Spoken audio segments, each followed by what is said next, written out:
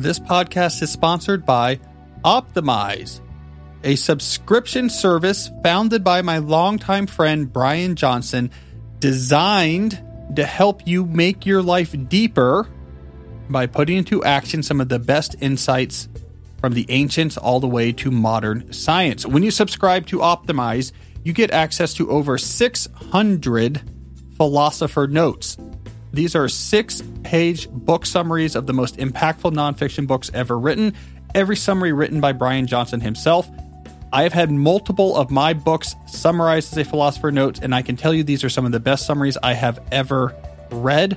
You also get access to over 50 101 video courses where experts teach you some of the ideas from these books. I recorded one of these, Digital Minimalism 101, so that's one of the 50 courses available. Finally, if you subscribe to Optimize, you will get a +1 video in your inbox every morning featuring Brian Johnson teaching you just one big idea from one of these books. You get that dose of actionable depth in your inbox every morning. So if you're interested in helping to make your life deeper, go to optimize.me/deep and use the coupon code DEEP when you sign up. You can get a 14-day free trial, and if you use that coupon code, you will get 10% off on your subscription if you stick with the service. So that's optimize.me/deep and use that coupon code DEEP for a 14-day free trial and 10% off.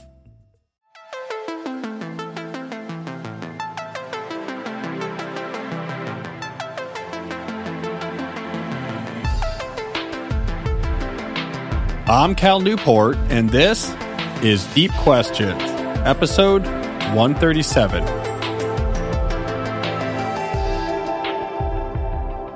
Now, I should note that at some point during the recording of this episode, I'm going to have to step away to do a TV appearance here from the Deep Work HQ, so I am better dressed than usual when I'm recording this podcast. So if you detect a more dignified character to my voice, that would explain it.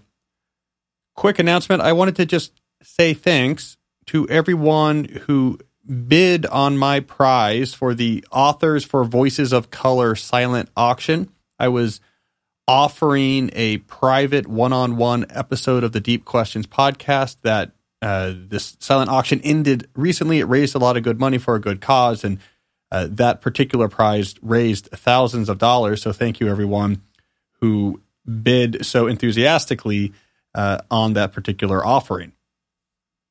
Now, we have a good show, a good collection of deep work and deep life questions from you, the listeners, for me to answer. But before we get into those questions, I wanted to do a deep dive. A deep dive inspired by an article I was reading this morning in my copy of the Washington Post. A deep dive I will call, Why Am I Uncomfortable with Facebook Backlash? Now, I'm referring in particular to the backlash aimed at Facebook that is happening right now, backlash that I have been commenting on recently. The article I actually saw in the paper that spurred this particular deep dive was an article that talked about how Facebook was taking a more defiant reaction and more defiant approach to reacting to this latest round of backlash. They weren't going to be doing as much apologies, and they were going to highlight more what they have done that's good. They're going to push back where they think attacks are not quite accurate. I don't really care too much about that PR narrative, but this article in general in the Washington Post was very negative on Facebook. It was clear that the writers of this article are very down on Facebook, and it goes through and lists their sins. It's not really giving a lot of goodwill to Facebook. It's not giving them the benefit of the doubt. It just straight up treats the company as this is a bad company. So you would think, that I would be quite happy about this turn of events, that this type of reaction that we saw in the Post is pretty widespread, especially in elite circles, especially in the media, on both the right and the left too, which is kind of interesting, that there's a lot of just anti-social media and in particular anti-Facebook backlash that's happening now. I've been no friend of social media companies. I'm sort of famously in that position, so you would think I would be happy about this. But as I've hinted before on this show, there's elements of this current backlash that makes me uncomfortable. So I want to elaborate some of those reasons that I've hinted at before. So let me start with my own evolving stance on this issue. So we're standing on the same foundation when discussing the current backlash. I really began to write skeptically about social media probably around 2013, 2014. That's when you're going to see the first strident articles appearing on my website and in my email newsletter. And at the core of my critique was a humanist approach that eventually became what was known as the digital minimalism philosophy. But basically what I was observing is we were in this moment of exuberance in which we were all just accepting a model of universal social media use, that this is just something, of course, everyone should use. Don't think about it too much. And this was a problem because this widespread adoption of, hey, might as well use it. It's cool. It's interesting. You just bought your first iPhone 2 years ago, and now there's this nice, shiny Facebook app on it. The problem with this mindset was that it corresponded with a time period in which, for revenue-generating reasons, the major social media companies were drastically transforming their applications to try to capture as much of your time, attention, and data as possible. So they became very addictive. And what would then occur is that overuse became the norm. So everyone started using these apps because they were interesting and cool, and Web 2.0 had a bubble of exuberance around it. And then you had this slick new technology injected into our culture from Steve Jobs, these shiny, small glass rectangles that could deliver us these experiences, and the two melded together, and it was fun, and we enjoyed it, and then the apps got addictive, and then we were using it too much. And from a humanist perspective, I thought this was a problem. In part because of the content, sure. I mean, if you're an adolescent and you're seeing airbrushed Instagram photos, you can get negative body image issues. If you're an adolescent and you're seeing Snapchats about parties that you're not invited to, that the sort of alpha members of the group you're in are purposefully pushing towards you, it can be kind of torturous, right? I mean, there was bad content, but really the issue was just time famine. We used it more and more and more, and it was taking attention away from other things that were more valuable, more meaningful to the human experience. And I thought this was an impoverished mode of existence. And what we needed was an approach that put the human first. This was digital minimalism. Figure out what you were all about. Figure out what you want to spend time on. Get comfortable being alone with your own thoughts and thinking about your own world. Get comfortable getting pleasure and awe and joy out of what's going on around you, whether it's perfectly engineered or not. Do hard things, do important things, sacrifice on behalf of others, form this deeper life, and then say, how should I deploy technology to help what I'm doing? And then tech like social media platforms might still be used, but you're using it for a particular reason. When you deploy it for particular reasons, A, you get more benefit out of it, but B, it's easier to put fences around this use. And because of that, it doesn't tend to metastasize over your daily schedule. It doesn't tend to take up so much of your time. It does not cause the same time poverty. The cost to benefit ratio skews significantly into the direction of the user. So that was my whole evolving thought on social media. It's a very humanist philosophy. It's what I've been pitching for quite a while now. Now, I really have to emphasize the degree to which this was seen as out of step with the mainstream when I first really started articulating these ideas clearly. A couple examples I often give when I do talks about digital minimalism. The first is the TEDx talk I did, titled Quit Social Media. I think this was done maybe the summer of 2016, if I'm remembering correctly. I might have that wrong, but that's when I think it happened. At the time, that was a really unusual view, to the point that, I told the organizers, this talk is called Quit Social Media. I want it to be in people's face. I want it to be confrontational, but they were uncomfortable with that. They thought that sounded weird. It was going to, in some sense, perhaps even diminish the seriousness of the conference. So they changed the title to something like How to Work Deeply in a Distracted World, even though the talk was all about, here are 4 reasons why you should quit social media. I was very purposefully pointed about it. And I had to go back and say, no, you have to change the title back to Quit Social Media. Now that talk has become very popular. I think on YouTube, last I checked, it was 8 or 9 million views. So it's a popular video. But at the time, this was really considered a weird thing to say. Another example was around that time, I wrote an op-ed for the New York Times that talked about social media not being as important as young people think for their career. This idea that, vaguely speaking, if you invest a lot of energy into social media, that it's going to help your career grow. I said there's not a lot of evidence for that. we should stop pretending like that's true. There's things that are much more important, like building rare and valuable skills, etc. This caused an uproar. Again, it was considered eccentric and weird. This was a moment of exuberance around social media, and the idea that it was bad upset a lot of people. How upset did they get? I began to get challenges for debates. There are some professors out there that were so incensed by this idea that someone, especially someone in the academy, would be saying something negative about social media. This was so far outside of the approved script that they were like, we have to debate. And they would bother me again and again because they really couldn't compute how anyone could say that. It boggled their mind. There was articles written about me in major publications that was just, this is crazy. Here's what's wrong with this. I was ambushed on national radio where they, halfway through the interview tried to ambush me with people to come on and make the strong counterclaim that social media was critical. The New York Times itself did something they rarely do. They commissioned a response op-ed, which they published in the paper the next week. They went out to the career manager, social media manager at monster.com or something like this, because there was such a backlash about how could you in a mainstream publication be saying social media is bad. So I just want to really make this clear.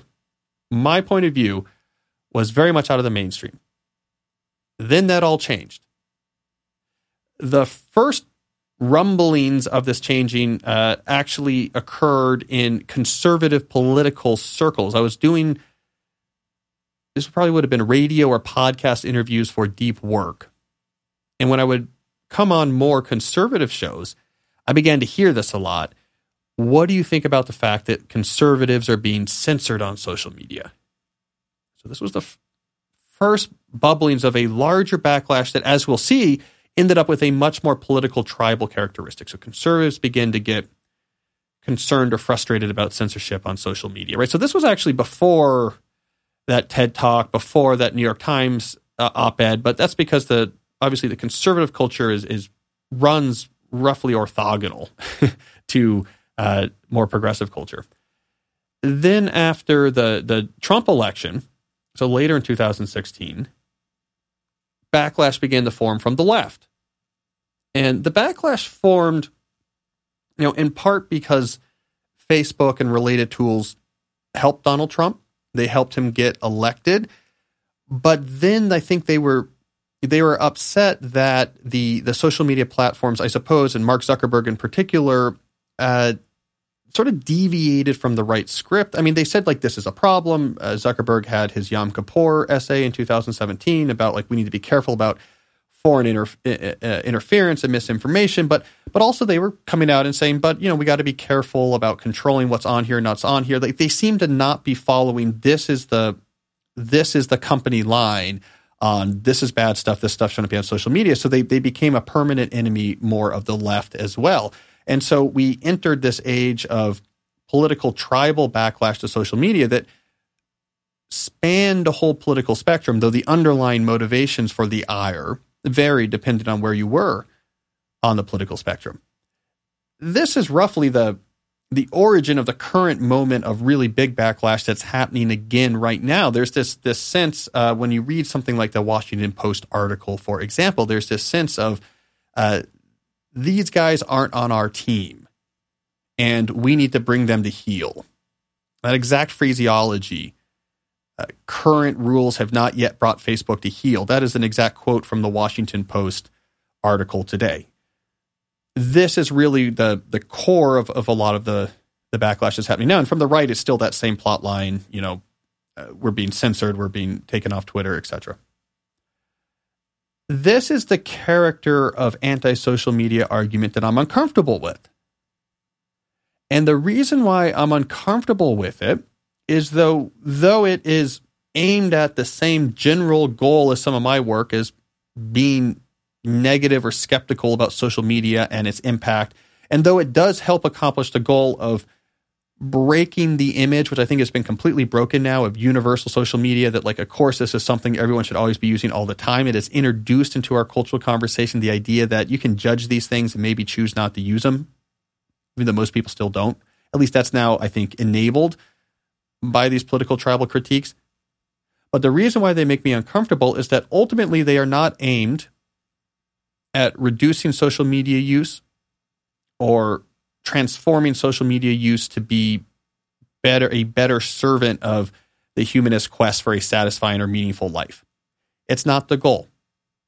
The journalists that I think are out there most publicly leading this current political, tribal, anti-social media backlash have social media just intertwined into their entire professional existence. I think there is no interest or appetite from that group to significantly cut back on the amount of social media use they have. Their followers on these platforms is core, sometimes even literally written into their contracts. It's also at the core of their influence. It's where they get all information.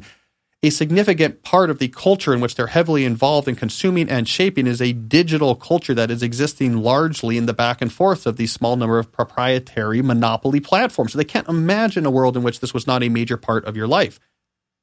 So because of that, the critique is all about not let's rethink how much we use this, but instead, let's bring these platforms to heel. Not about less social media. It's about moving social media towards whatever vision the particular criticizer here has for how these platforms should be used.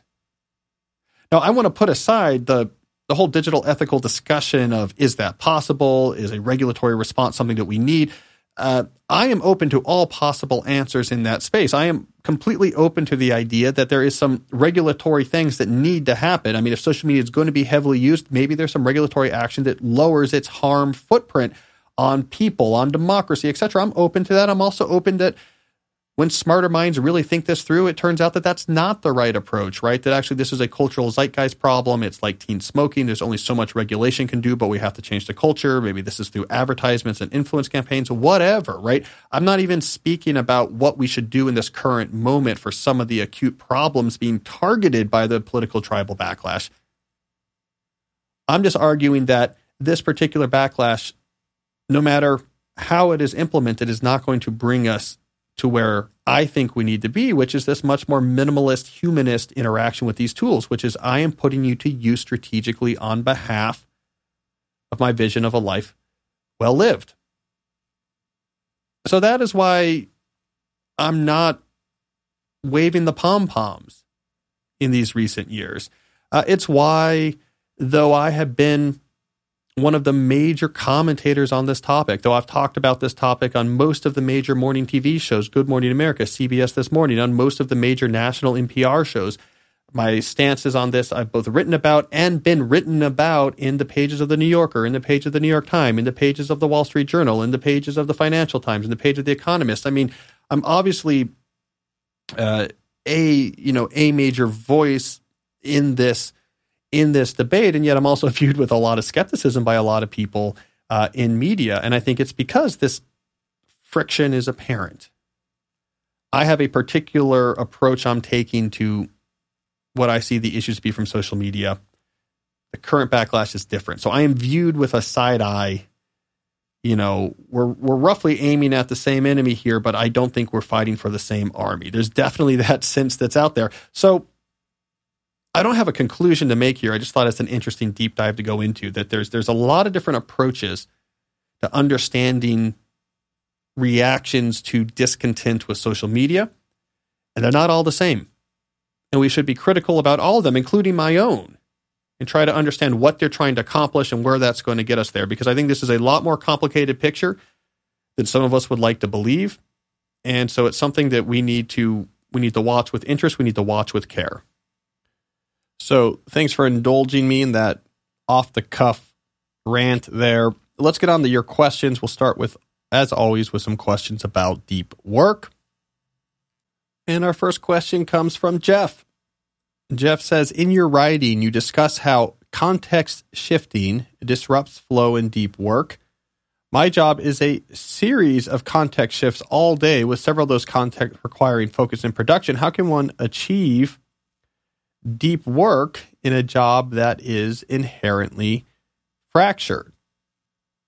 So Jeff gives a little bit of an elaboration here on his situation. He's a drug addiction counselor. I'm looking at his elaboration here. There's a lot of paperwork, he says. He says he has to manage the charts of the patients he sees, and this involves writing case notes, faxing other offices, auditing charts, writing letters, to name a few. So a lot of what he's doing is paperwork. And he says he tries to block out time for doing this work, but ultimately, quote unquote, I'm available to the patients on my caseload whenever they need me, end quote. So if I've dedicated 30 minutes to write notes and there's a knock on my door, then I must shift my focus from my computer screen to a live person who may need to discuss a traumatic event that has occurred in their life. All right. And he goes on a little bit. Well, I mean, Jeff, there's two things to say here. One, there are jobs that are inherently fractured. It goes from thing to thing to thing, and some things have to be interruptive. And one response to those type of jobs is that the goal there should not be the most pure forms of deep work where you're going long periods of time without any distraction, giving something your full concentration. I mean, some jobs just make that impossible, but they have other things they're asking of you.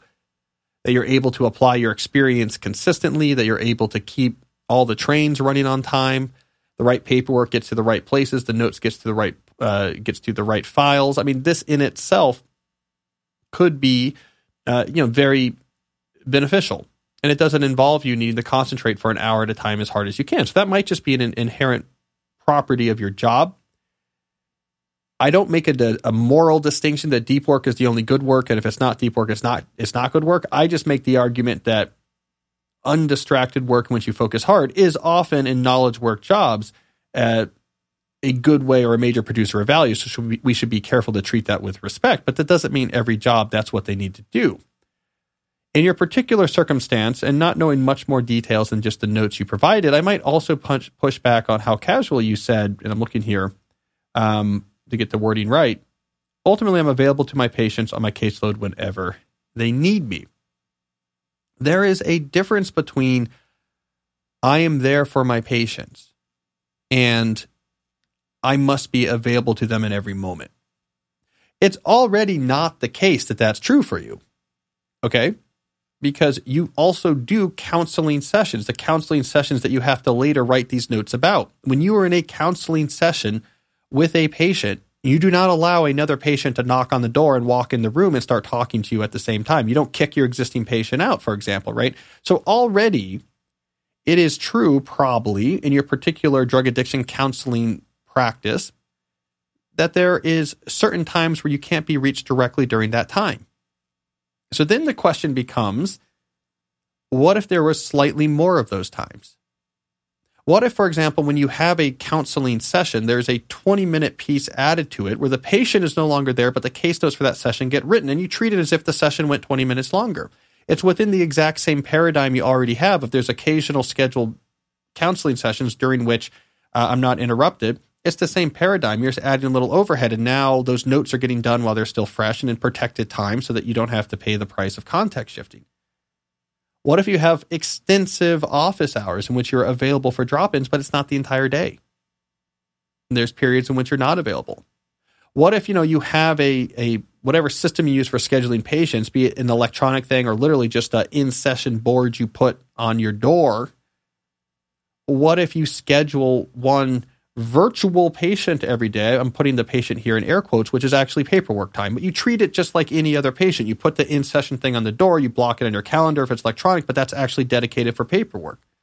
So that you have these windows where you get freedom from context shifting and therefore get a lot more done in that time, that it gets done at a higher quality and ultimately it better serves your patients. And that's the only pushback I'm making here, Jeff, because I think there's a lot of people in different types of jobs that have a similar mindset. They are mixing the idea of, I need to be, generally speaking, available to a client, to a customer base, to a patient base. That if they can never reach me, it's a problem. They mix that with, I have to, at every moment, be interruptible.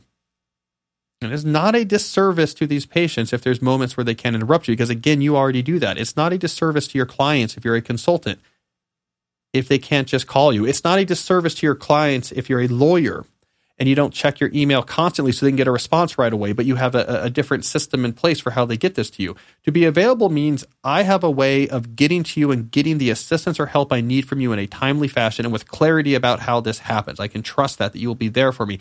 That is typically in these situations what people need, not there better be a way that right now in this minute I can be interacting with you in this minute. Those are two different things.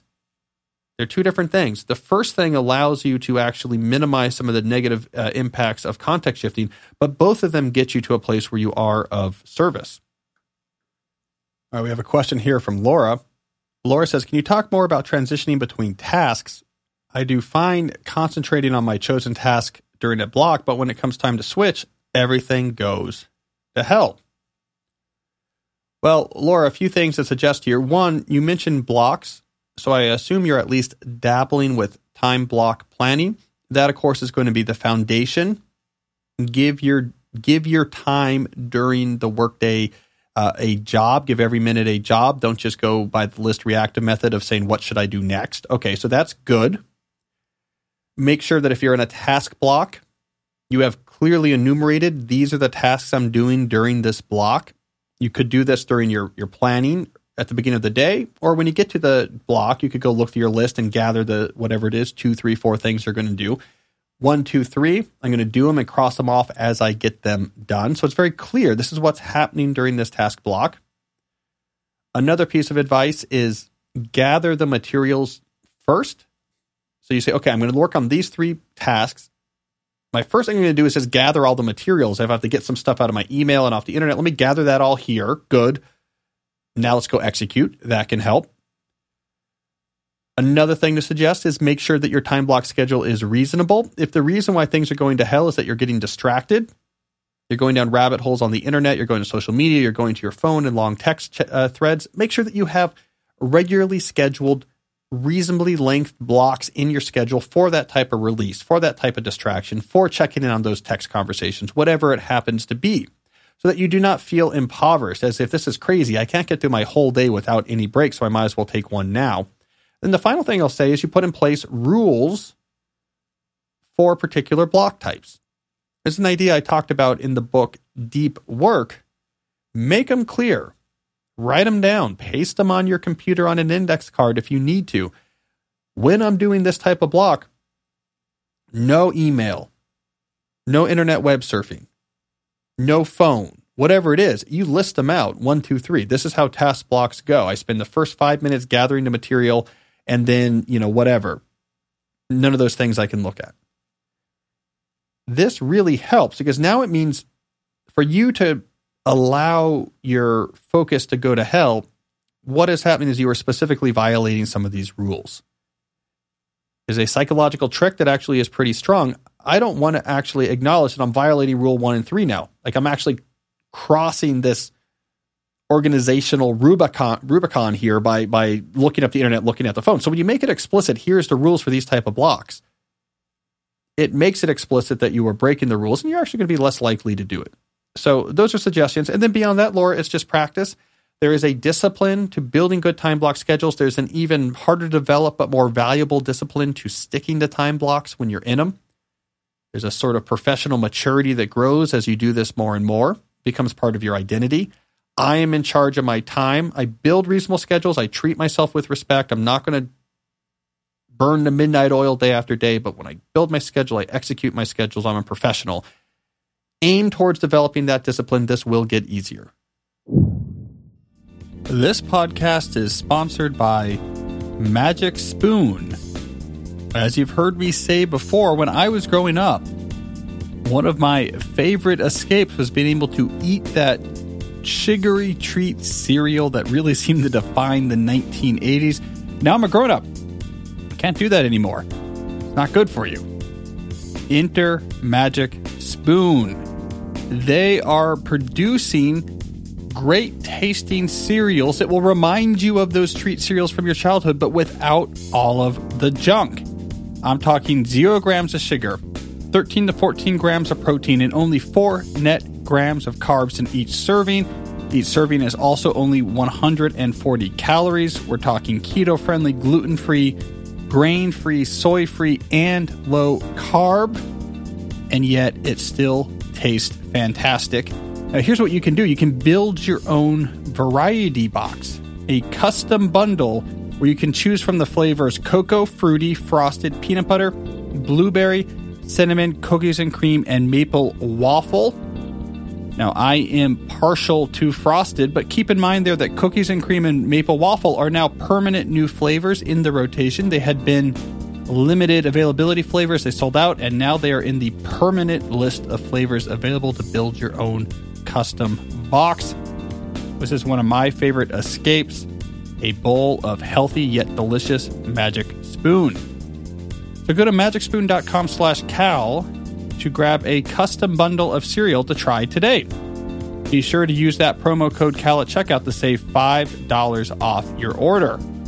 Magic Spoon is so confident in their product that it's backed with a 100% happiness guarantee. If you don't like it for any reason, they'll refund your money, no questions asked.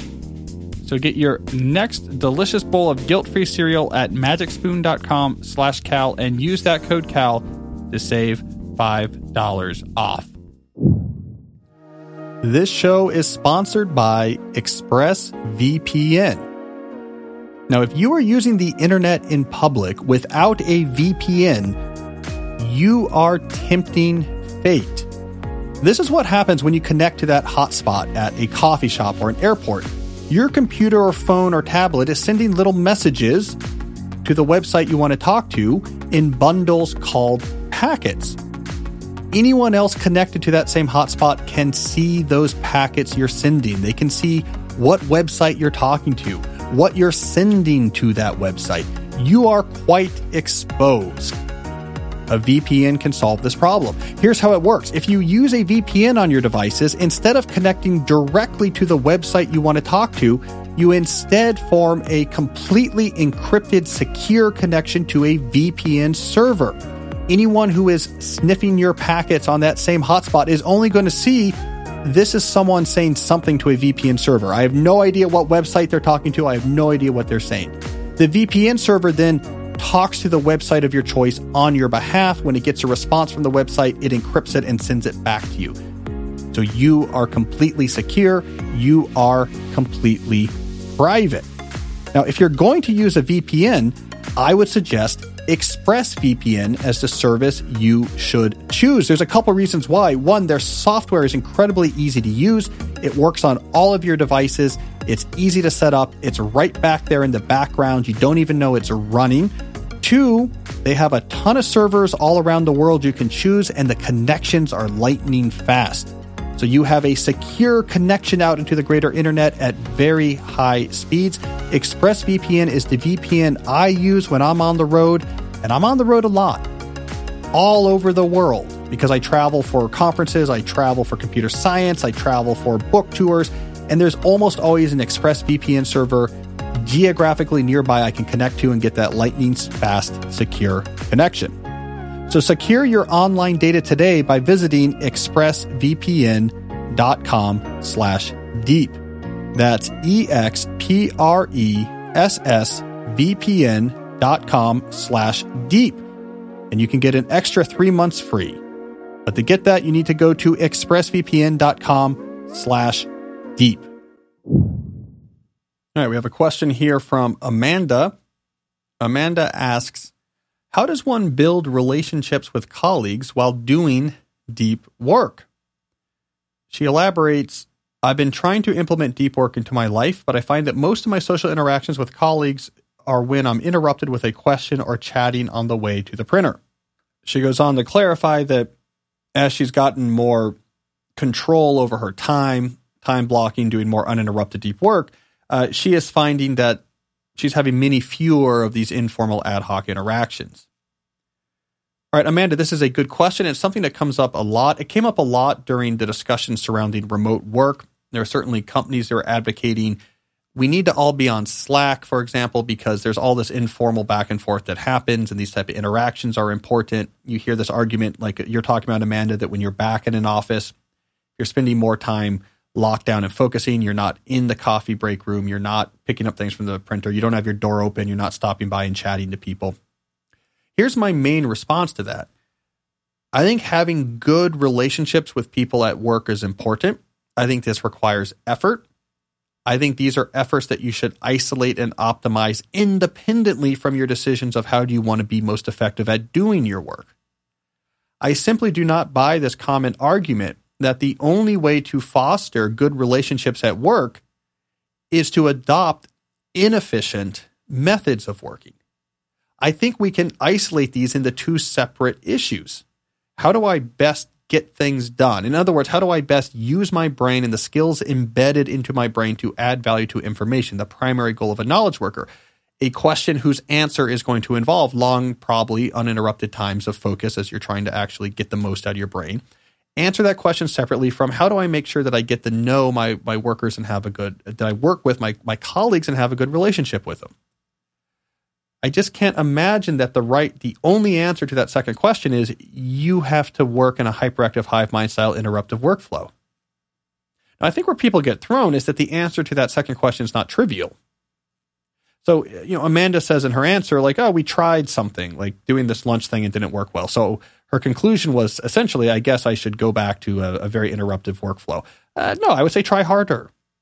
And I don't mean to be flip or facetious about it. What I'm trying to say here is, yes, we should prioritize relationships and interaction, and this requires a lot of effort. And we really got to think through, how do we maintain these bonds? Is it through events? Is it through an approach to the day where we all gather during certain times? Is it social things outside of work, social things during work? Is it mandatory attendance style brown bag lunches or talks? Is it a culture of posting to some internal style bulletin board things about your hobbies or your interest? I don't know. I think it's hard, but it is probably pretty important. We need to put in that effort. And to simply say, well, let's not put in that effort, but just like let work be more interruptive and that'll kind of solve it. That's robbing Peter to pay Paul.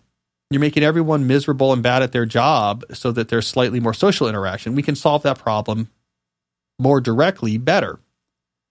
This came up a lot in an interview I did recently with the tech entrepreneur Chris Hurd. So I recently had an essay in The New Yorker that was about Chris Hurd's vision for the future of remote work. And it's an interesting article. I'm not going to get into all the details, but I do recommend reading it. It is kind of an interesting article. But he talked about this issue. And there's a couple points I want to mention. So he has this vision called remote first work that means that companies don't own offices, but in his vision, teams meet in person on a semi-regular basis, maybe once a month or so.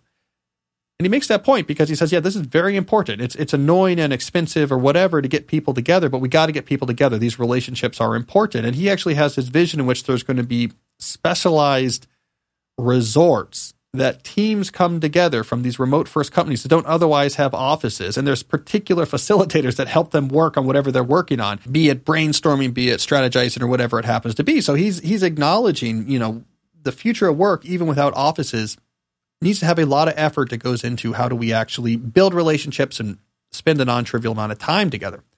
But another point he made to me when he talked is this idea that, work is where we get most of our social value in our life. That work is where our main friends are. That if we can't gather at an office and see people all day at that office, that we're going to somehow feel socially impoverished. He makes this argument, which is kind of interesting, that work friends are not as solid of friendships as people actually think. His main point of evidence is ask anyone who has switched from one job to another. So they used to work here and now they moved across the country and work there, and say, how many of your old colleagues do you regularly see and keep in touch with? And the answer is usually basically none. So one of the points he's making is if we switch to a remote first world, people need to put a lot of energy into making friends outside of work. That in some sense, it's not the goal of work to be the source of all of your social validation and interaction. That is something you should be protecting and cultivating and optimizing outside of the world of work. So now we have these two interesting views. I'm going to kind of put together these different ideas.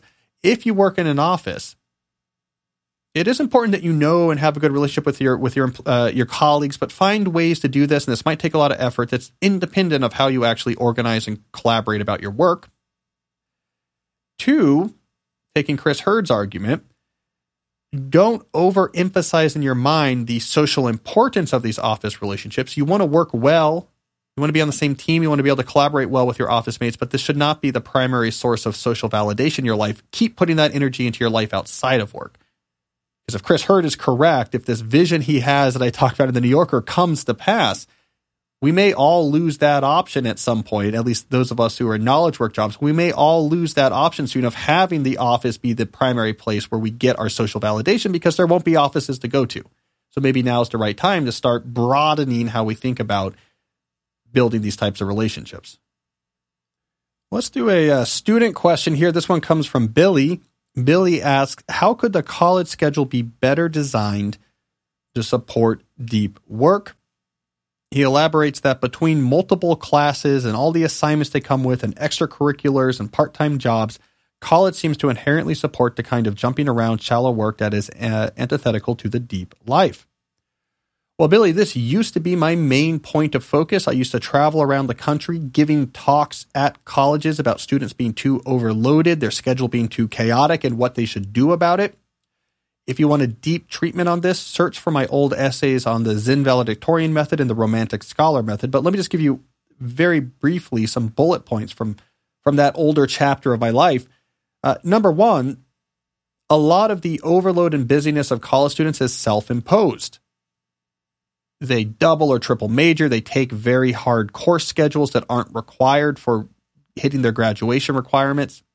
They take on way too many extracurricular activities, and then they turn around and say, man, I'm overloaded. Why do they do this? Well, typically it is because they have an ambition to succeed at school. Like, I want to do well and be impressive, but they don't really understand the mechanics of how that works. How does someone at college become impressive? And they roughly carry over from the high school experience of going through the admissions process, this notion that doing a bunch of stuff seems impressive. That becomes the main lever they can pull. We inculcate this into students who go through competitive college admissions. We inculcate this idea that one of the main levers they have for impressing people is inducing in them this reaction of, whoa, you do a lot. That sounds killer. How do you manage it all? And so we get to college and we try to replicate that effect. Here's the reality, Billy. No one cares how hard your schedule was. No one cares that you did 19 extracurricular activities. No one cares the total quantity of what you took on at college. What is the job world going to judge you on? What's graduate school is going to judge you on? Where did you go to school? What did you major in? What's your grades? The rest they could care less about. They're not poring over your transcript.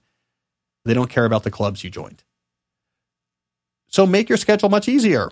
I often would recommend to people, take the easiest possible schedule you can that keeps you on track for hitting the requirements for your major and for the university. This involves not taking extra courses, balancing necessary hard courses with known easier courses, balancing types of courses. If you have a programming course and a computer science major, maybe you want to balance that out with a course that is completely reading and writing based. Get the easiest possible semesters that you can. If you have extra credits because of AP courses that you can use to get out of taking some courses, have a couple semesters where you're taking less than a normal course load, absolutely do that. So you want the easiest possible schedule that still keeps you on track so that you have more than enough time to focus on the courses you are taking to do very well in those courses. Doing very well in the courses you take is exponentially more important than taking more courses. Same thing with extracurriculars. Stop it. There is no admissions officer in your future who's going to say, what an impressive, diverse load of activities you did. So do less activities.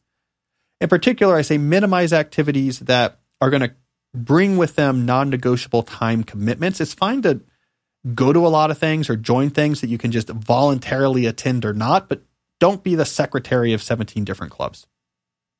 All right? So make your life as easy as possible. Once you've done that, then my final bit of advice is to have what I call the student work day schedule.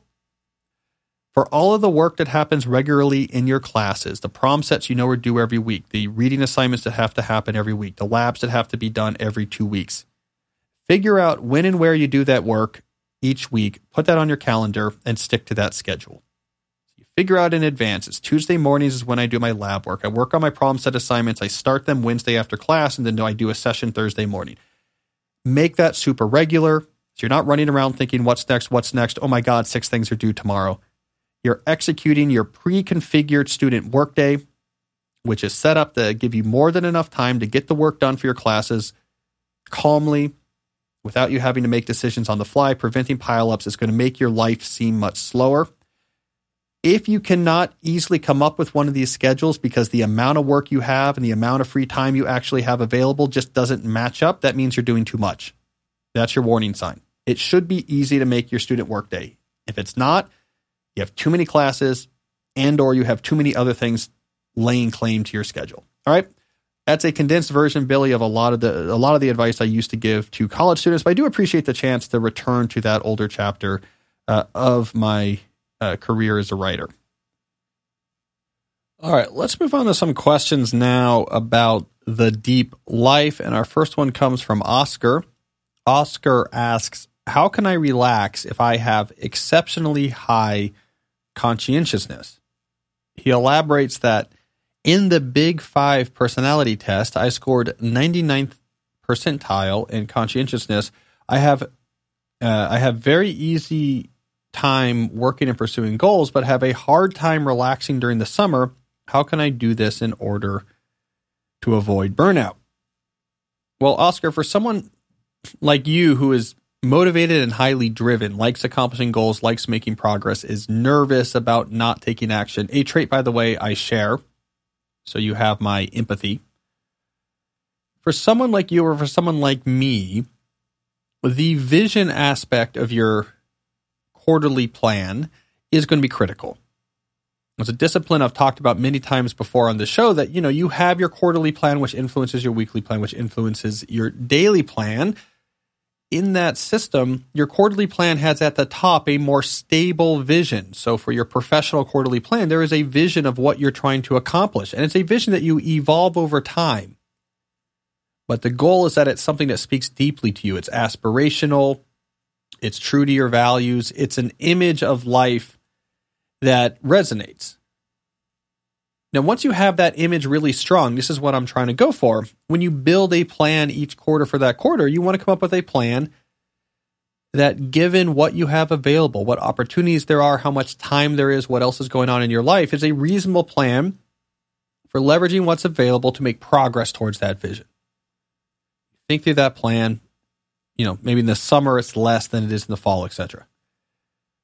And then you trust that. Now, if you trust that, then when you get to your weekly and daily scales of this planning, you're saying, this week, am I making good progress on this plan? Yeah, put aside some good time for it. Great. When you get to your day, you're looking at your weekly plan. What should I be working on today? Okay, I have a good time block plan, execute and shut down when I'm done.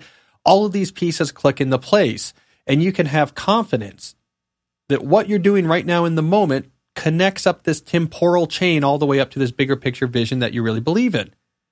So if what you're doing in the moment is not much, because your time block plan shut down your work early today at 4, and that time block plan said you could do this because your weekly plan was pushing for you to have a couple light days this week because the week before was heavy, but that weekly plan also has some good sessions that are making progress on your quarterly plan, and that quarterly plan takes a nice swing at progress on your vision. So you trust in the moment what you're doing leads all the way back up properly to the big picture things you care about. And you relieve that stress from that highly driven, chattering part of your mind that in the moment is like, what could we be doing? Should we be doing something more? And you say, I don't need to be making that decision in the moment. I don't need to listen to that insistent, urgent energy towards what else should I be doing. I thought that through. So let's just execute. And if the thing we're doing now is going for a long hike, in the afternoon, I can just enjoy that because it's part of a bigger plan where that makes a lot of sense. So what I'm trying to say, Oscar, is that for someone like you or someone like me who's highly driven, highly conscientious on the Big Five personality trait test, having these multi-scale visions is critical. If you just rely on what feels like the right thing to do in the moment, someone with that personality will burn out. And that's not going to get you where you're going much faster, but B, what's the point? What's the point of going towards this vision if you're burnt out along the way? You have to be prioritizing your life right now in addition to the life you're aiming towards in the future. Our next question comes from Krish. Krish asks, can one lead a deep intellectual life outside of academia and be recognized for it? Well, yes. This happens all the time. We can use myself as an example. Most of the intellectual work for what I'm known I'm known for is not that related to my primary academic focus on distributed algorithm theory. Now, that's been changing in recent years as my more formal academic role is formally encapsulating more of these questions of technology and society. But until recently, you could think of Cal, the public figure talking about technology and culture, was existing outside of the official academic establishment. If you survey the world of influential intellectual writers, there's a lot of them that do not have formal academic appointments. David McCullough, the historian, does not have a formal academic appointment. Malcolm Gladwell at the New Yorker does not have a formal academic appointment. Douglas Rushkoff, who I've met on multiple occasions and very much enjoy his thinking, I believe he also does not have a formal academic appointment. Kevin Kelly, technology futurist, former editor of Wired Magazine, he does not have a formal academic appointment. So, of course, yes, I think it's 100% possible to be a recognized intellectual, have an impact on the world of ideas in a respected way without an academic appointment. The thing that does seem to unify all these examples is they're professional writers. Writing is a medium that allows people to develop themselves as a public thinker and public intellectual, even if they don't have, let's say, a professorship. And I think that's one of the nice things about the world of writing, be it professional book writing or professional magazine writing. So if we pull on that unifying thread, Chris, it would say if you wanted to be a recognized intellectual and you're not an academic, you should be working on writing. You should be working out your thoughts and trying to make your presence known through the published written word. But let me just add a quick coda here. Let's say you're someone who is listening and you're interested in a deep intellectual life, but aren't that interested in being recognized from it. Well, this is even more accessible. This is something that you can obtain through the consistent and intentional engagement with books and articles. Anyone really can run themselves through a curriculum of big thinkers, read what they've written, be it a book, be it an article, and over time, have a personal, rich, satisfying intellectual life. Now, of course, this is also easier said than done. I do not like advice that just says, all you got to do is just read it. It'll change your life. Read Augustine, read Aquinas, it'll change your life. Read McLuhan, it'll change your life. Read some Jung, it'll change your life. Well, here's the problem. If you just jump into some of these advanced books without sufficient foundation, it won't change your life. You won't understand what the hell's going on. So there is a whole art, and not really art, let's call it a practice. There is a practice to building up your foundation of knowledge and reading comfort towards more and more complicated swaths or categories of books. And so it's something you build up over time until you can engage with a particular class of otherwise impenetrable books and you get a lot of value out of it. And now let's say you want to understand this corner of literature. Well, it may take some work to get there. You may have to read some secondary sources. You may have to do some online courses, but you will get there, get more comfortable. Now suddenly you understand what the Russian realist novels of the 19th century were offering, and you understand how that became somewhat redundant after the advent of the moving picture in the early 20th century. But none of this stuff is just going to be apparent. There's a sort of self-imposed curriculum required. But the point I'm trying to make here is that anyone who is willing to put in the effort can over time develop an increasingly deep personal intellectual life. And it's something that I put a lot of effort into, and it's something I think is very rewarding and I recommend. If you also want to be a recognized intellectual, now you also then have to write about these things. And yeah, that's hard. You know, it's hard to get book deals for intellectual books. It's hard to write for intellectual magazines. It's not impossible. And if you think you can make a go at it, you should. But if you're not interested in making a go at being the next Malcolm Gladwell, you can still get a lot out of reading some of the great books, learning how to interpret them, learning how to get value out of them, reading some of the great articles. There's a whole richness there, I think, that's open to just about everybody. All right, I think we have time for one more deep life question here. This one comes from Marco. Marco asks, how do I get better at critical, deep thinking about any topic? As an ardent Newportian believer, I do my best to time block and prioritize deep work. However, whenever I need to think about a topic deeply, whether work-related or life-related, I find that I'm not particularly structured and somewhat haphazard. Well, Marco, it's an interesting question. We could break the topic of critical thinking or deep thinking into two different broad categories. We call it the pragmatic and the philosophical. So the pragmatic is I need to figure out, like you suggest, a new design architecture for a feature, or figure out, like, should we move and what house should I buy? These were examples you gave in your elaboration. And you're trying to pragmatically get to a decision or understand a situation in a way that's useful. And then we have philosophical critical thinking, which is about engaging complex thought in a way that you're able to internalize, and it enriches your understanding of the world and increases your toolkit for dealing with the world. So it's sort of a more intellectual, academic notion of critical thinking. Both are important. Now, I don't know that I have a lot of good advice for how to get better at the pragmatic deep thinking. There's a whole spectrum of people's natural ability with this. Like a lot of mathematical types, pragmatic critical thinking is something that comes pretty natural to me. I mean, I'm able to sift through a lot of irrelevant details and try to cut to the quick. Like, well, this is the key first question. Figure this out. That constrains us to these two options. Figure that out. Now we need to get to the answer. So in some sense, you could try to replicate some of that option pruning when you're doing pragmatic critical thinking. If you're thinking about, should we buy a new house and where should it go? A critical thinker might come in and be like, well, what's the foundational question that has to be answered before we can get more specific? And that's maybe, how much money do we have available? Well, okay, what's the value of our house? We got to get that information. How much money do we have in savings? So if we sold the house, we owe this much in our mortgage. We could probably do about this much down payment, and this is what's comfortable with our budget. So now this gives us a range, a price range of houses. All right, that cuts off a lot of random thinking. And then there's like a location question. This would be the second key question. What are we generally, why would we want to move, but also what locations would satisfy these criteria? Well, there's a job we need to stay near, and maybe we no longer need to steer near a job, and it's about activity, the outdoor activity that matters, or being near family, or whatever. Or we need to be closer to a job. That's what we're trying to do.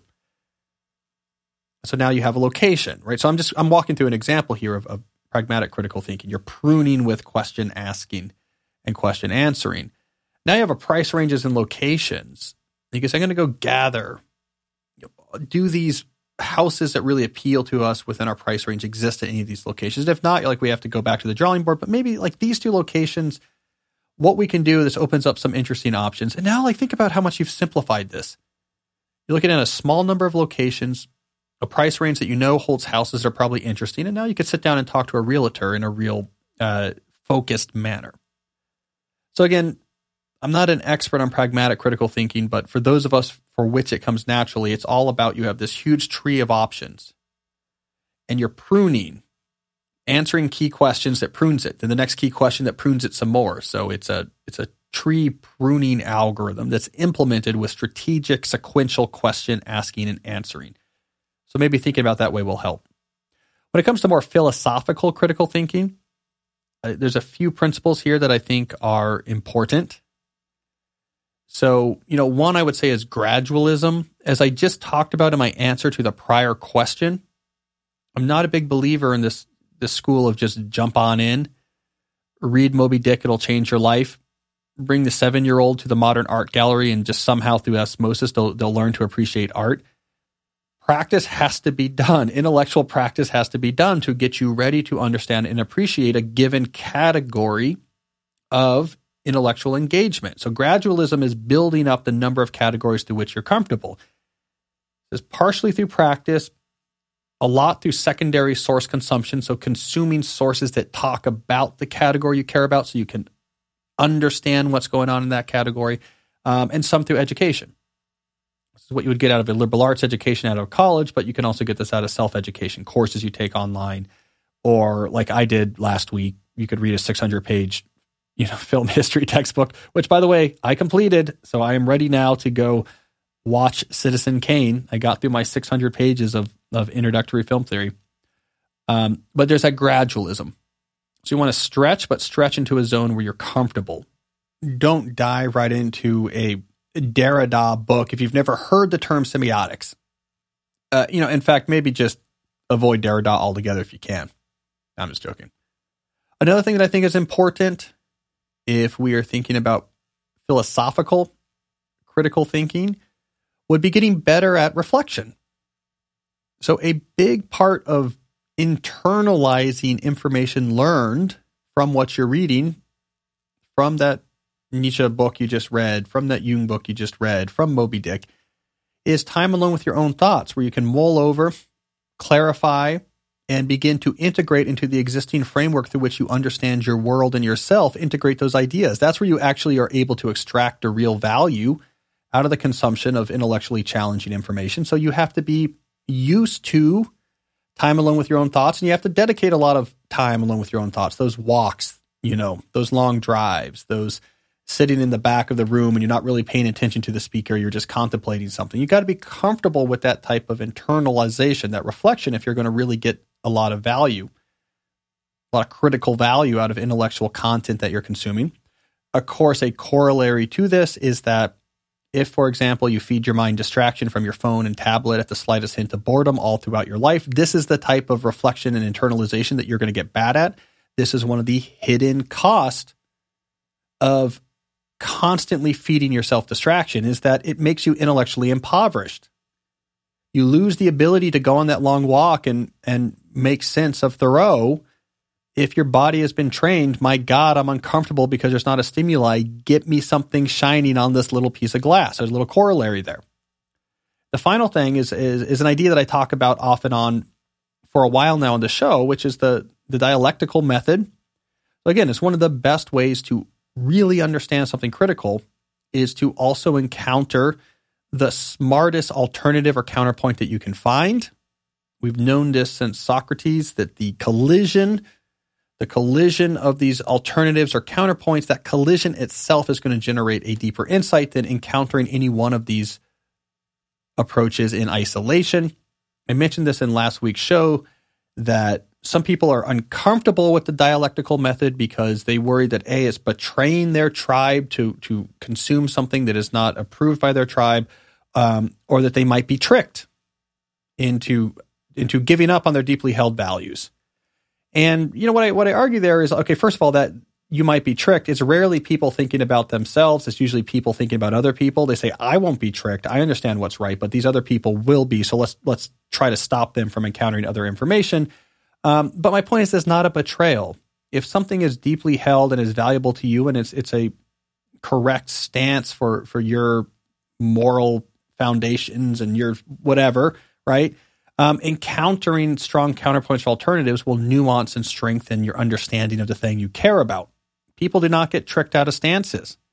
Yes, over time, their beliefs about things might shift, but that's usually actually a productive shift if that shift is coming from these dialectical encounters. But in the moment, it's going to make what you hold deeply more nuanced and stronger, and it's going to root out the things that you're holding because you feel an obligation or social pressure to, but maybe aren't quite right.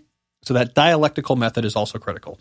All right, so just to quickly summarize, if we're talking about critical philosophical thinking, you need a gradualism, purposefully and pragmatically increasing the categories under which you can meaningfully engage intellectual input. 2, we worry about reflection. You need to be comfortable with time alone with your own thoughts to actually make sense with and internalize your internal frameworks, the information you encounter. That's what enables it, makes it ready for application in your life. And then 3, the dialectical method. When encountering a strong idea, also encounter a strong counterpoint or alternative so you can get a depth or nuance that goes well beyond just encountering one particular take on something. Do those 3 things, and I think your ability to think critically about the world and ideas is going to be significantly increased. Most people don't do this. Most people probably should. And what I should do is probably wrap this up. As mentioned at the beginning of the show, I have a TV appearance that begins now in 8 minutes. So I need to go turn on my lights and get my camera going. So I will be back on Thursday with some listener calls. And until then, as always, stay deep.